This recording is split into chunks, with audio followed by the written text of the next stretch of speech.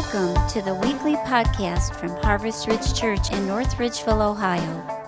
Our heart's desire is that you would grow in your love and devotion to Jesus Christ, and that these messages will strengthen your daily walk. For more information about our church, visit us on the web at www.harvestridge.net. Is it possible to be so down that you can't get back up? Does anybody in the room ever feel like, maybe like I've felt a time or two, that you sin so bad that God has to be done with you? Do you ever feel that maybe you've been forgotten by God or forgotten by someone you love and you're just forgotten? Do you ever feel like it's so bad that even God can't intervene? You ever feel that things have gone so far wrong that there is no coming back? Well, hold on, let me see. Let me do my best VeggieTales first. Well, have I got a story for you? Today we're going to embrace a new sermon series called The Comeback. And The Comeback is looking at some famous stories in Scripture of people who came back from the impossible. There are people that should have been counted out, but they came back. More than that, God uses them to encourage us that we can have a comeback as well. So today, I started this sermon right here, started prepping it, thinking I was going somewhere, only to have it, God turned it around. It gave me a different message out of this passage than I thought. I thought I was approaching the story of a guy named the Apostle Peter. I thought I was approaching it the right way. And then as I spent time in the text over and over again, it turned around. Because I realized that it's stories like the story of Peter that confirm to us, first of all, the Bible is reliable. Come on. Peter is basically the leader of the early church, all right?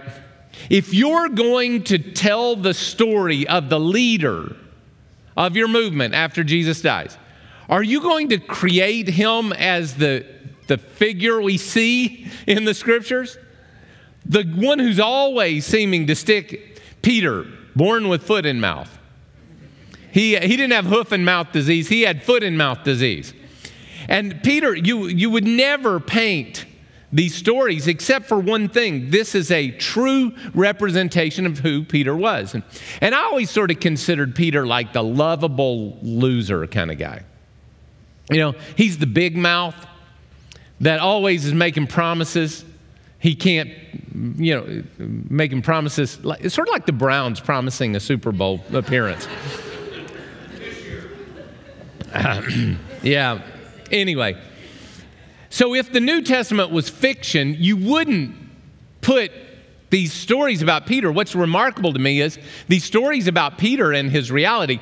Do you realize that according to Irenaeus, who was an early church father, it was Mark who wrote the Gospel of Mark, but it was Peter who told him all the stories. And the people of Rome say, hey, Mark, said to Peter, Peter, these stories you keep telling us about Jesus, would you put them in written form? And a church father said that it was at the urging of the elders of the church that Mark recorded Peter's words. And when you read the stories of the Gospels, you find Peter presenting himself not as the winner all the time, but sometimes the lovable loser. I think that's interesting. So today, I want to look at the Rocky of the New Testament, Peter. And I'm going to tell you why, because anybody ever see the Rockies, Rocky goes 14 rounds, gets the holy snot kicked out of him, and then in the 15th round, he knocks the Russian out, right? Maybe we should send him to, no, sorry. That's what I want to talk to you about today is the guy, Peter is the Rocky. No matter how many shots he takes, he keeps coming back. I thought I was going to talk to you about Peter, the guy that God redeemed in spite of his stupidity. But instead, for the first time in my 40-something years of reading the Bible, I saw Peter for what I think he truly is. The guy who just wouldn't quit. So I want to look at some of his story today. There's one thing I want you to notice, that every disappointment, every failure, every stupid statement, Peter was there. The other people weren't there, but you know who was there? Peter. He may have made mistakes while he was there, but you know where he was? He was there. He wasn't somewhere else. He wasn't running. He wasn't hiding. He was there. He was present.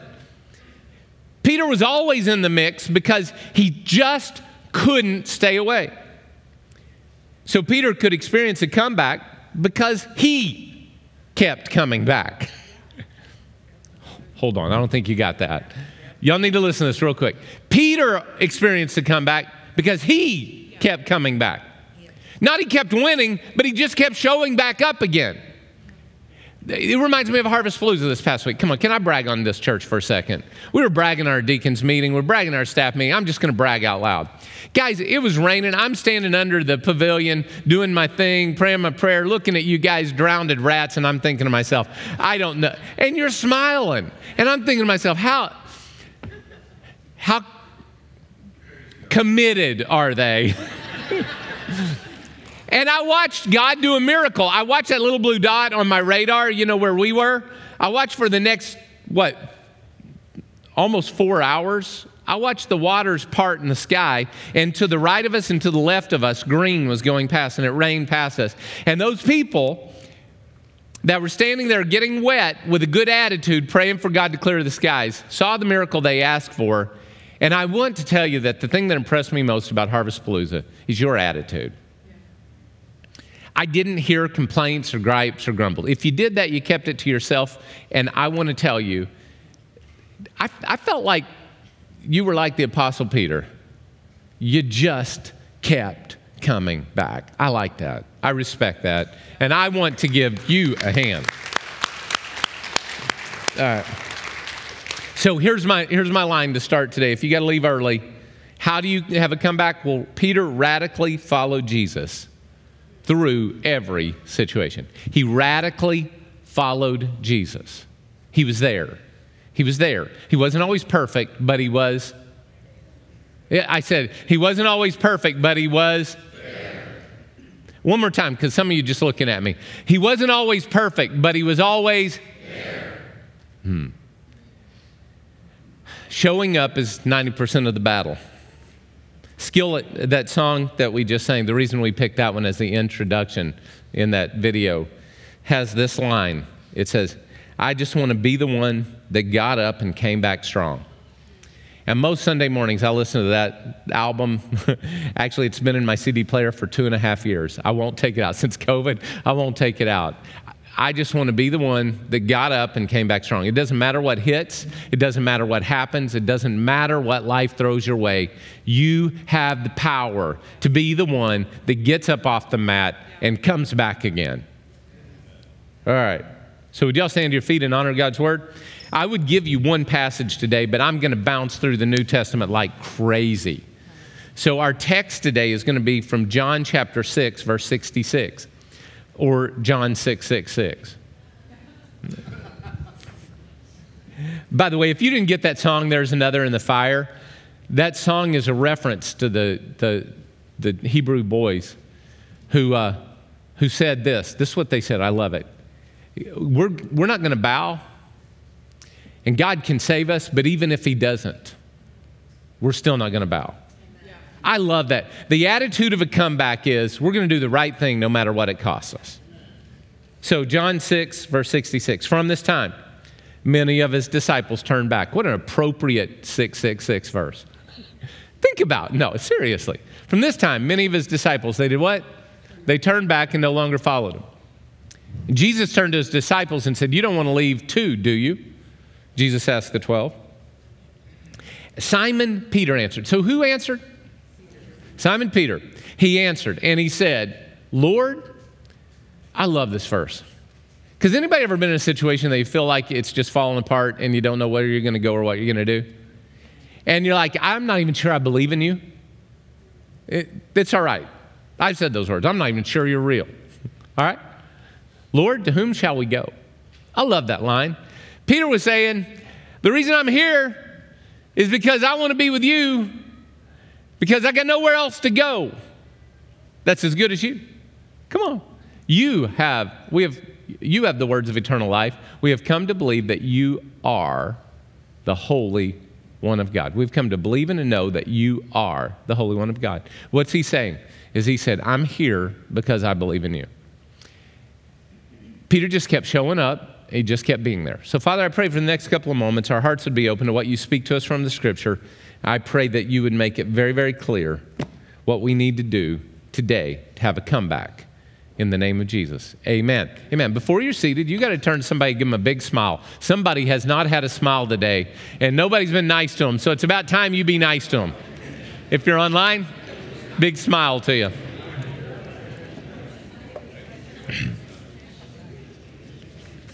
All right, I'm going to make this fast. I've got like 4 sermons within this sermon, but I'm going to make this as fast as I can. So everybody just reach over, grab your seatbelt, buckle it up. Let's go. All right. Peter stuck with Jesus regardless of some things. And the first one is overwhelming situations. First story I had to pick about Peter is a famous one. Sometimes the settings of our lives are so overwhelming that they knock us down. The story is in Matthew chapter 14. Matthew chapter 14 verse 25 says, shortly before dawn, Jesus went out to them walking on the lake. When the disciples saw him walking on the lake, they were terrified. It's a ghost, they said. They cried out in fear, but Jesus immediately said to them, take courage, it is I, don't be afraid. Does anybody know what's going on at this time? There's a storm on the lake. There's a big, big storm, and the waves are blowing everywhere, and the wind's blowing everywhere, and things are out of control. And they were thinking their boat was going to capsize and they were going to drown. And they look up and they see somebody walking to them on the lake, and they're like, it's a ghost. And Jesus said to them, take courage, it is I, don't be afraid. But Peter pops off then. He says, Lord, if it's you, tell me to come to you on the water. What a weird request. Your boat's about to sink and you're thinking, hey, I'd like to walk on the water too. Or maybe just thought, the boat's sinking. I think if I hang on to him, I'll be all right. You know, I don't know what was going through Peter's brain. But I'll tell you what, there were 12 disciples in the boat. And how many of them got out of the boat? 1. So come, he said. Then Peter got down out of the boat and he walked on the water and came toward Jesus. But when, notice this, the circumstances. Peter is doing, can you imagine the sensory overload? I jumped out of a plane not long ago. Me and my kids, we all jumped out of a plane. And I don't know if you've ever skydived before, but it's sensory overload. I mean, you're there, you go down up, it's 90 degrees on the ground, you're up there, it's 55 degrees. They open the door, all of a sudden you're freezing. The wind's blowing, rushing, it's loud. You know, I'm sitting there in a pair of shorts going, what am I doing? It's freezing here, you know. And then I watch my son disappear out of the plane and my daughter disappear out of the plane, my other daughter disappear out of the plane. And I'm like, might as well die with them. Here we go. You know, and I get over to the door and I'm like holding on. The guy's like tapping my hand and stuff. And I'm, you know, I don't, sensory overload. I just go out of the plane and I'm like, oh, you know, and I don't know if you've ever done that, but if you've ever done anything like that, you're so overload sensory that it's hard to enjoy it because, now the first time I did it, I really didn't enjoy it because I was so sensory overload, so overwhelmed by it. But the second time I did it was a little easier, right? Because second time I knew what I was expecting and that kind of thing, and I knew I would survive probably. And at least it wasn't a Groupon this time. My wife bought me a Groupon to jump out of a plane. And she said, do you have your life insurance paid up? I don't know. Anyway, all of that is to say this, that there was sensory overload, and that's what Peter, I'm sure, must have been experiencing. Can you imagine the wind and the waves and the boats rocking and it's flooding, and then you see somebody walking on the water, When have you ever seen anybody walk on the water? Come on, this. And then he's like, he gets out of the boat and then he's walking on the water. He's like, wow, this is amazing. I can't believe it. And then he goes, what am I doing? Anybody ever done that? Like you get a new job and then you show up at your new job and 2 days in, you're like, what am I doing? Or you get a kid, the first day you have a baby and you're like, now what? We came home from the hospital and my wife says, what do we do with them now? Is anybody in the room like this, you know? You're overload, and here he is overload. If you are ever in sensory overload, learn the lesson of Peter here.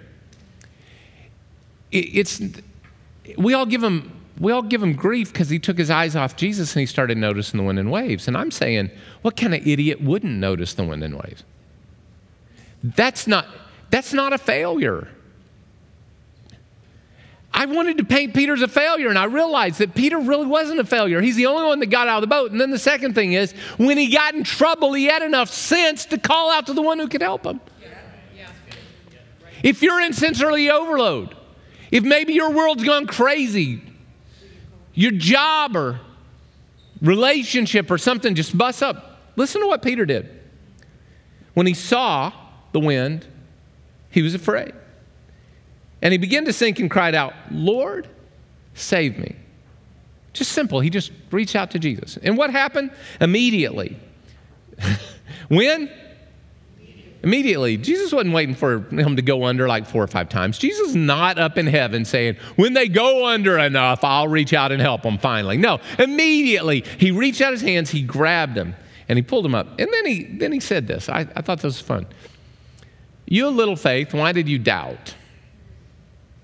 I think it's funny that the guy that showed the most faith gets chastised for his faith.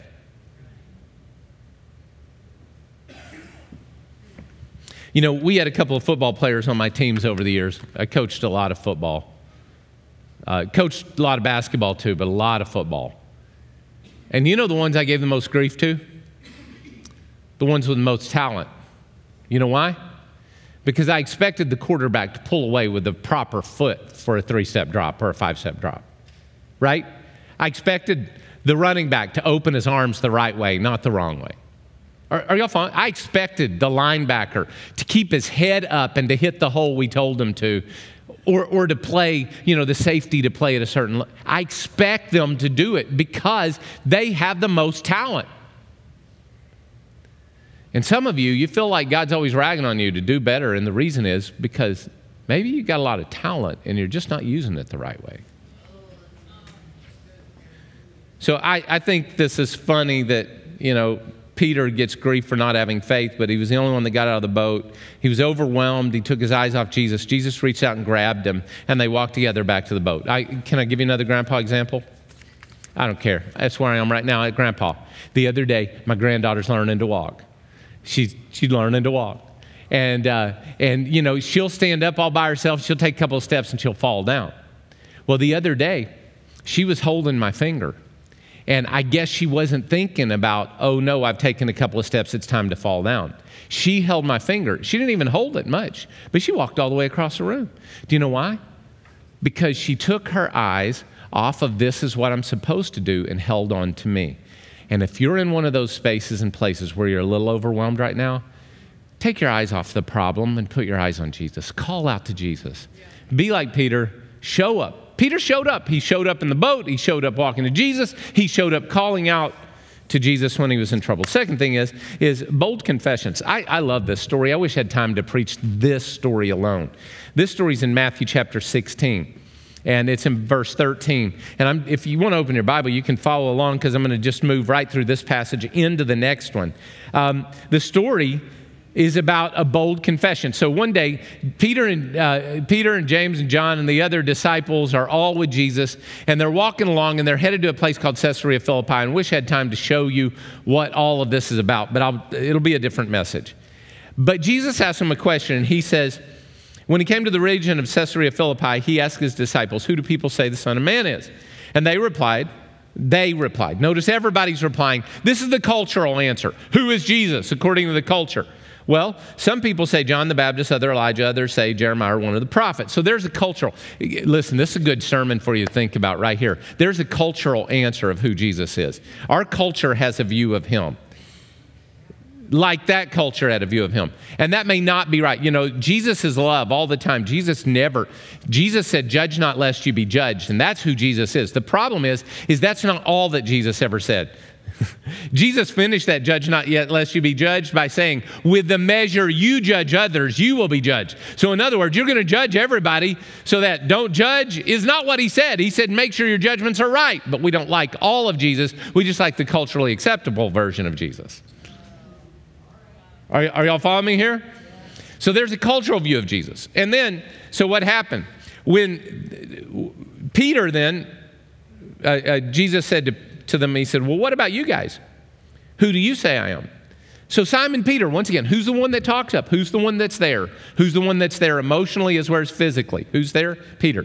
He says, you are the Messiah, the Son of the living God. And Jesus replied, blessed are you, Simon, son of Jonah, for it was not revealed to you by flesh and blood, but by my Father in heaven. So there's a cultural answer of Jesus, and then there's a personal answer of Jesus. And we all have to do this. We all have to step out of culture, and we have to personally say, Jesus, you are the Messiah, the Son of the living God, my Savior, my Lord. I confess you as such. This is the personal moment. But I want you to see what happened next. Immediately after this, Jesus then changes it, because this personal moment is where Peter is saved. And some of us have stopped with the personal moment of salvation where we experience salvation from Jesus, and we haven't gone to the next step, which is where Jesus changed Peter's identity. And what he said is, Matthew 16:18, I tell you that you are Peter, and on this rock I will build the church, and the gates of hell will not overcome it. Up until this time, he was called Simon, but he changes his name to Peter. You're now the rock. Peter is really the masculine form of the Greek word Petra. Petra means rock, but Peter means, it's a masculine form. It means the little rock. Little rock, not a big rock. Petra is big rock. Peter became the little rock. And the little rock that everybody can depend on. And God's going to build his church using the confession that Peter made. He changed Peter's identity from just Simon to being the little rock that we can depend on. Very, very quickly, you may have confessed Jesus as Lord, but you know what you need to do? At some point, you need to step into that next relationship with him where you allow him to change your identity of who you are, because he's got something he wants to do in you and through you that can never be done as long as you're hanging on to just a cultural view of Jesus or even a salvation view of Jesus. At some point, you have to step into this relational identity view of Jesus. Like I said, I should develop that in a sermon, but I don't have time today. But notice this, after Peter is the rock, you're just one moment away from a crash. This is literally 3 verses later. From that time on, since they knew who Jesus was, Jesus began to explain to his disciples he must go to Jerusalem and suffer many things at the hands of elders, chief priests, and teachers of the law, that he must be killed and on the third day raised to life. So Jesus lays it all out. I'm going to die on a cross at the hands of the elders. I'm going to be buried, and I'm going to raise on the third day. And what was Peter's response to this? Mr. Rock. What did he say? Peter took him aside and began to rebuke him and said, never, Lord. Have you ever thought that maybe God's plan for your life does not look and feel like you thought God's plan for your life should look and feel? Yes. Am I the only person that's been there and I'm like, God, I thought you were going to, and you did this instead. Yeah, we got our signals crossed somewhere. What Peter does, though, is he says, okay, this is not what I thought it would be, so I'm going to rebuke you and say, no, Lord, this is not going to happen to you. So what did Jesus do? Jesus turned to him and said, get behind me, Satan. Now, come on, this was probably not a good day in Peter's life. When Jesus, the one you pledge your love and devotion to, calls you Satan, that's probably not a good moment, right? And sometimes, just beware.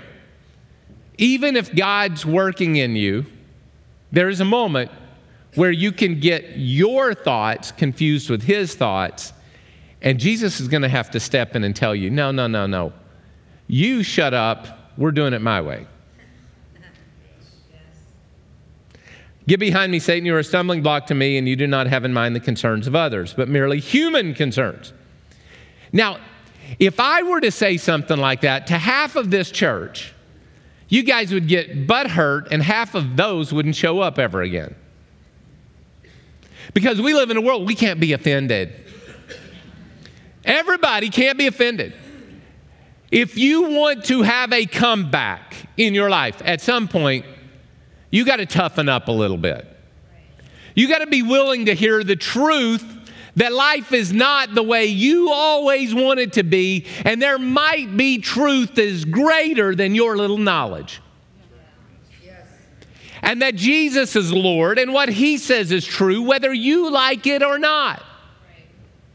If that's offensive to you, good. Because the cross is offensive. The world we live in is so afraid of being offended. But the church of which we're a part needs to embrace these moments of offense so we can be corrected. All right. So Peter, notice, Jesus calls Peter Satan. And the very next chapter, Peter is still there. Because Peter just kept what? Kept coming back, kept showing up. So he had these confusing moments. I wish I had time to develop this too. Matthew chapter 17, verse 4. This is the Mount of Transfiguration. What happened is they go up on the Mount of Transfiguration. And that's where Jesus is changed before their eyes, and His glory that He had in heaven before the world began. Sometimes the veil pulls back a little bit. He starts talking to Moses and Elijah, representing the law and the prophets, about how He's going to complete and fulfill those covenants and how there's going to be a new future. And the glory of God just bursts out of Him, and His clothing is changed, His face is changed, and Jesus is shining in His glory. And Peter, he was there. And he says, Lord, it's good for us to be here. I like this. Can't you see that? I like this. Your glory. Wow, this is cool. And it's good for us to be here. I tell you what I'll do. I'll build 3 shelters. I'll build one for you and for Moses and Elijah, and we'll just have a party. And while he was still speaking, I want you to see this. While he was still speaking, this time it wasn't Jesus that rebuked him. It was God the Father that rebuked him. When was the last time God the Father spoke from heaven and told you to shut up? Here He is. And a voice from the cloud said, "This is my Son, whom I love. With Him I am well pleased." Peter, listen to him. Come on. This is he just got called Satan. Now God Almighty speaks from the cloud and tells him to shut up. Do you think Peter might learn? Nah. But he was there. He was there. And then just a little later in the chapter, down in verse 24, they go back to the hometown. They're in the Capernaum. And the tax collectors of the 2 drachma temple tax came to Peter and said, "Doesn't your teacher pay the temple tax?" "Well, yes, he does," he replied. When Peter came to the house, Jesus was the first to speak. And he said, "What do you think, Simon? From whom do the kings of the earth collect duty and taxes? From their own children, from others?" "Well, from others," Peter answered.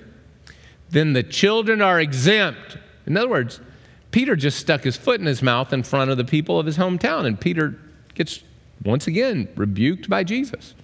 But by the way, where was Peter again? He was there. I wonder if any of these statements had any impact on Peter. There is a letter written by Peter much later. It's 2 Peter chapter 1, verse 18. He says this, "We ourselves heard the voice that came from heaven when we were with Him on the sacred mountain." This made an impact. Made an impact that if you show up, if you keep getting up, it'll change your life for the rest of your life. All right. Last one, outright denial. This is the rough one. I think you all know it. But let me paint it just real quick. On the night of the Last Supper, Peter promised never to deny Jesus. Peter replied, "Even if all fall away on account of you, I never will. Truly, I tell you," Jesus answered, "this very night before the rooster crows, you will disown me 3 times. And yet, Peter denied Christ, even though he said he wouldn't. 3 times. First of all, now Peter was sitting in the courtyard. Hold on, wait. Can we stop for a second? Where was Peter when he denied Christ? He was in the courtyard of the trial where Jesus was being condemned to death. Where were the other disciples? Somewhere else. John and Peter. Once again, Peter was there. He may have done wrong, but he was there.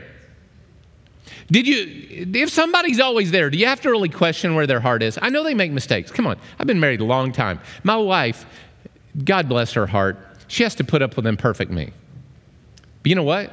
I'm there. 34 years. I'm there. I show up at night. She can't get rid of me. I still pray with her and give her a kiss every night, whether she likes it or not. If I'm not home, you know what I do? I call and pray with her every night. You know why? Because, like Peter, I may be a total loser, but at least my wife and kids and this church and my world knows if I'm supposed to be there, I'm there. I may goof up doing it, but I'm there. This is what came across to me in this passage. Is I always sort of picked on Peter, but you know where Peter was? The reason he denied Christ is he was the one place nobody else would be. We give him a hard time, but at least he was there. So what happened? Slave girl sitting in the courtyard, a servant girl came to him and said, "You were with Jesus of Galilee." He denied it before them all. Said, "I don't know what you're talking about," he said. To another slave girl, second, Matthew chapter 26, 71. He went out of the gateway. There another servant girl saw him and said to the people there, "This fellow was with Jesus of Nazareth." He denied it again with an oath. "I don't know the man." And then there are several people sitting around, and verse 73, after a little while, those standing there went up to Peter and said, "Surely you're one of them. Your accent gives you away." Then he began to call down curses because he swore to them, "I don't know the man." Immediately the rooster crowed. So Peter was there. You know what, though? This was the final straw for Peter. It was the place that I think he thought, I've now gone too far. Come on, I've been rebuked. I've been called Satan by Jesus. I almost got drowned in the waves. God Almighty from heaven spoke and told me to shut up. Maybe I'm just a loser. I denied Christ. And this is how he responded. There was one time in Peter's life he wasn't there. It's in John chapter 21, 3. He said, "I'm going out to fish." Now, to go to fish, Peter had to leave Jerusalem and go back to the Sea of Galilee. That's 75 miles with no transportation except your feet. 75 miles. That takes a couple of days to do that. Peter basically said, I've been there, but I've gone too far. He knew Jesus was resurrected. He had already appeared to him in Jerusalem. He knew Jesus was resurrected, but he said, I've gone too far. I'm out. And if you're one of those people that you've always showed up, then you made what you think is the colossal error you can never overcome. That's where Peter was here. And I want to show you what happened at that moment.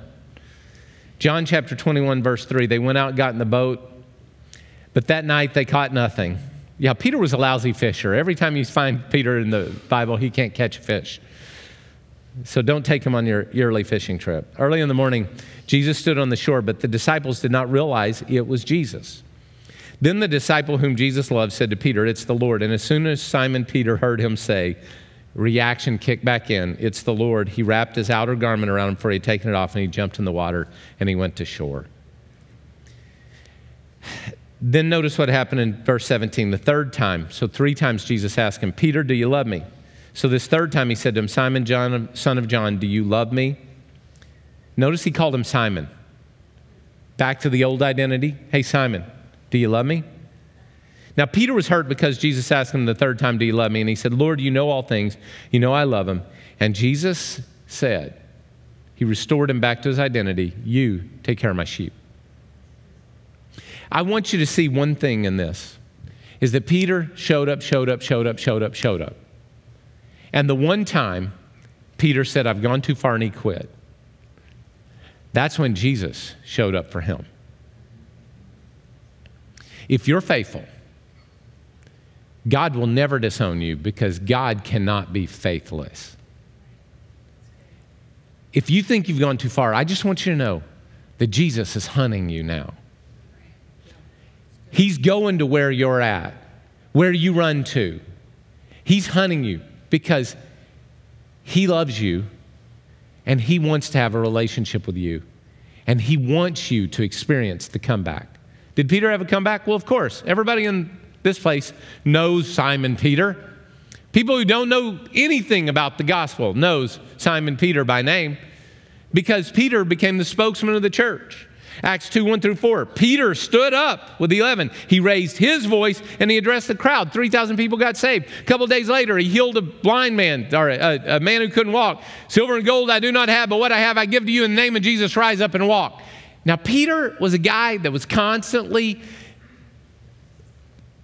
having like punches. He was Rocky, he was getting the snot kicked out of him every time. But he just kept coming back. And I wonder if there's a message of encouragement from him. I've got a video I want you to listen, but I want you to listen specifically for something. There's a story here. The story is a story of redemption. But I want you to listen specifically where their encouragement came from, because I want to talk to you about it in a second. 2018 was a hard year for our family. I was pregnant 3 times, and none of those pregnancies ended with a healthy baby. On January 24th, we lost baby Corbin. On September 26th, we lost baby Israel. On January 4th of this year, we lost a 3rd baby, which we named Redemption. After each loss, my heart responded in a different way. But in turn, after each loss, God taught me something different from His Word about His character. After we lost Corbin, I learned the value of knowing God's Word in Scripture, about knowing what I believe about God before something hard happens, so that then I have Scripture to fall back on to. After we lost Israel, I learned the value of not just knowing the words in the Bible, but knowing the God behind the Bible. Knowing God's character through knowing Scripture. During that time, our church was studying in 1 Peter, and I was so encouraged when I saw in that passage that our faith is tested through trial, but then is found to be genuine. And we lost Corbin on a Wednesday. It was a sudden loss, and I remember telling Jack on Friday that I was more sure of my salvation on Friday than I was on Tuesday, and I'm super thankful for that. No one has ever promised a healthy baby, just like we aren't promised health or wealth or physical safety on earth, but what has been promised to me has been abundantly given. God cared for my heart. He carried me. He taught me truth in Scripture. So during that year, Jack and I had been dreaming about our redemption story, the story that we would tell alongside our 4 healthy children of how God redeemed our loss. And we were really excited to find out what that story would be. And we found out we were pregnant with Israel on what would have been Corbin's due date. And we thought, yes, this is it. This is going to be our redemption story. God is going to bring life after a loss. But as we lost and then lost again, our hope for redemption dwindled. But here's what I learned through all of that. What I had thought all along is that redemption simply must look like a healthy full-term baby after a loss. That's the only way that God would be glorified and that my suffering would prove to be fruitful. But no, I cannot ask a child to do what only Christ can do. He taught me to believe truth found in Scripture, even when my emotions are tempting me to believe lies. Never in my life have I been more joyfully and quietly content that I have everything I need in Christ. I may never get my rainbow baby, which is a baby born after a loss, but I have Christ, and Christ is sufficient. So what happens when your comeback doesn't look like your preferred ending? What happens? Do you quit? I want you to notice, did you notice the scripture she quoted? Who was the scripture written by? Peter. The guy who wouldn't quit, who just kept coming back to Jesus, and Jesus restored him over and over again. The guy who experienced loss after loss after loss. The comeback may not be your preferred ending. Maybe it's God making a preferred you. Maybe it's making you into the person of character and strength and the testimony to overcome. Maybe you won't get your marriage back. I don't know what it is. Maybe you won't get that job. Maybe it won't work out the way you prefer it. But the message of Peter and the message of this lady is the same. If you keep showing up and you keep coming back, your Redeemer will use your life in a way that glorifies Him and you can experience the joy and the closeness of an almighty God. You can experience that.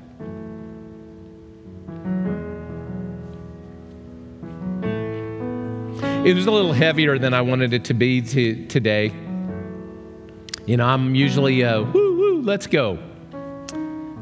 But today, I had to embrace a side of Peter that I didn't embrace before. And that's that it's not always the preferred ending, but it is the coming back. You're always there. You keep getting up off the mat. And trust me, the one time that you're on the mat and you think you can't get up, that'll be the time Jesus will show up and say, come on, let's do this. I don't know which place you're at. I don't know whether you're at the place where, you know, I believe and I'm gotten up and I'm going to go. If that's you, God bless you. But if you're at that place today that you're like, I'm on the mat, I can't get up, I want to encourage you today that Jesus is here and he's reaching out his hand and he's saying, come on, do you love me? If you love me, let's do this. If you love me, let's do this. So I'd ask you to bow your heads with me for a sec. So, simple question. Do you feel like you're in one of those places where you're on the mat and you feel like you can't come back? Maybe you feel like you've been knocked down, it's too far. If that's you, I'd just like to pray with you. Would you just wave your hand at me real quick? You don't have to lift it high, but just wave. Yeah. People all around this room. I just want to encourage you, Jesus is here today. I want to pray with you now. Jesus, I pray that those that feel like things that may have gone too far, too wrong, too long, I want you to reach down and grab them and lift them up and encourage them. We're not in this for the preferred endings on earth. We're in this for the preferred endings of eternity. And I pray that you would give hope and encouragement right now, and that Jesus, you would show them your love. You would embrace them with your love. And today, they would know that you're reaching out to them, that you showed up where they're at to show them the love of God. In the name of Jesus, we pray it. Amen. I'm going to invite our prayer teams to come. And if you're in the room and you haven't, come on, prayer teams. If you haven't given your heart to Christ, or maybe you've got a situation you're in, you want to make a profession of Jesus as your Lord and Savior today, or maybe you want somebody to pray with you today about a situation you're in, we have prayer teams here, and they're going to be available for you. They're going to be up here at the front. We're going to sing this song. I'm going to invite everybody to stand. If you want somebody to pray with you, you want to confess Jesus as your Lord, we got somebody here waiting to pray with you. You want somebody to pray with you through a situation, get up off the mat. This is your day. Would you stand with me and let's sing this song together?